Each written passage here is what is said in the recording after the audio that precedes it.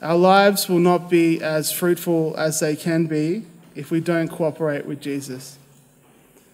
The power of the Holy Spirit is given to us to achieve great things for the kingdom, God's presence and power on earth to be achieved.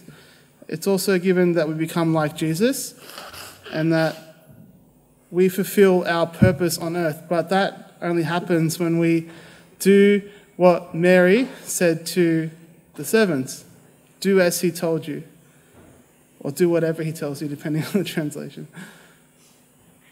Cooperating with Jesus achieves so much. And to cooperate with Jesus, we have to do what he tells us. It's so simple, but often we can skim over this passage. Do what he tells you. How do we do what Jesus tells you? How do we hear his voice? I think it's good to start by copying Jesus. Copying what Jesus did to hear the Father's voice. One way Jesus did was he went away by himself to pray, didn't he? He went to the mountain to pray. So if we want to be like Jesus, if we want to hear the Father's voice, we want to be replenished in the faith, then we have to go away and pray every now and then.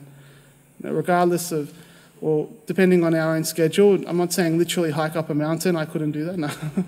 But obviously, we apply it to our lives, that same principle. We take time aside to just be with Jesus and to hear his voice. What else did Jesus do? Well, Jesus, he was so pastoral and guiding to his disciples. I really love the way he relates to them along their journey and how he reveals to their will to them step by step. If we want to be like Jesus' disciples, I think it's really important to have those people in our lives who are like mentors, who can help us along in the journey and can help us to discern whether we are hearing God's voice or not. We have a tradition in the Catholic Church, spiritual direction. I heard about spiritual direction. That's a great way of just walking with someone, helping them helping us to be able to discern what is Jesus telling us.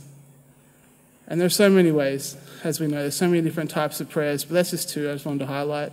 And I feel as though when we ascertain what God's voice is, and when we do our best to do what he tells us, we can achieve so much more, and so we can have so many more beautiful things happen to us and those around us that we could possibly imagine. In the first reading, doesn't it speak about if we align ourselves with God's will, he'll hear our prayers. The Father hears our prayers. When we do what he says, the God, he hears our prayers. What a promise, what a gift. So let's really search for the will of God. Let's really find out what he's telling us to do and ask Mother Mary to pray for us. One of the most beautiful verses to reflect on.